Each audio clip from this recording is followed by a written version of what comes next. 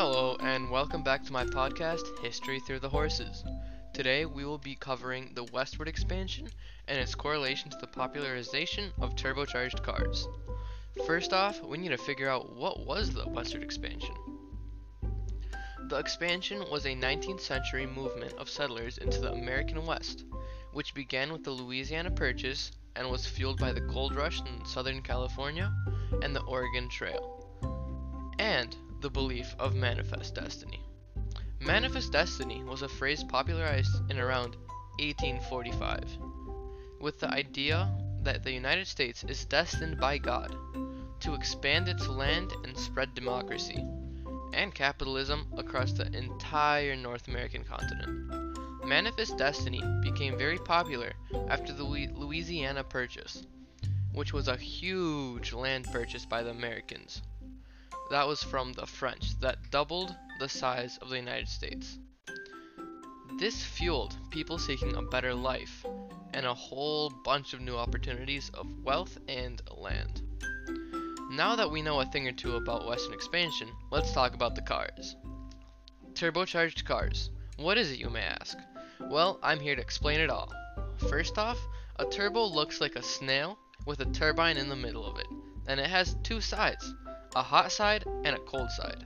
While the hot side connects to your exhaust, which the gases spin the turbine, when the turbine spins, it speeds up quickly, sucks into the air, into the intake from the cold side of the turbo.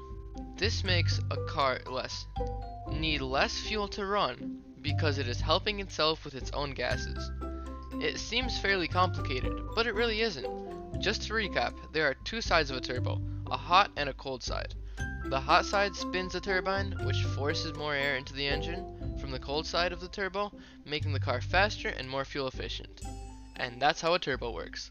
In the past 5 years, they have been becoming very popular for car manufacturers because they can make a smaller engine with a turbo instead of a big engine that would be less fuel efficient.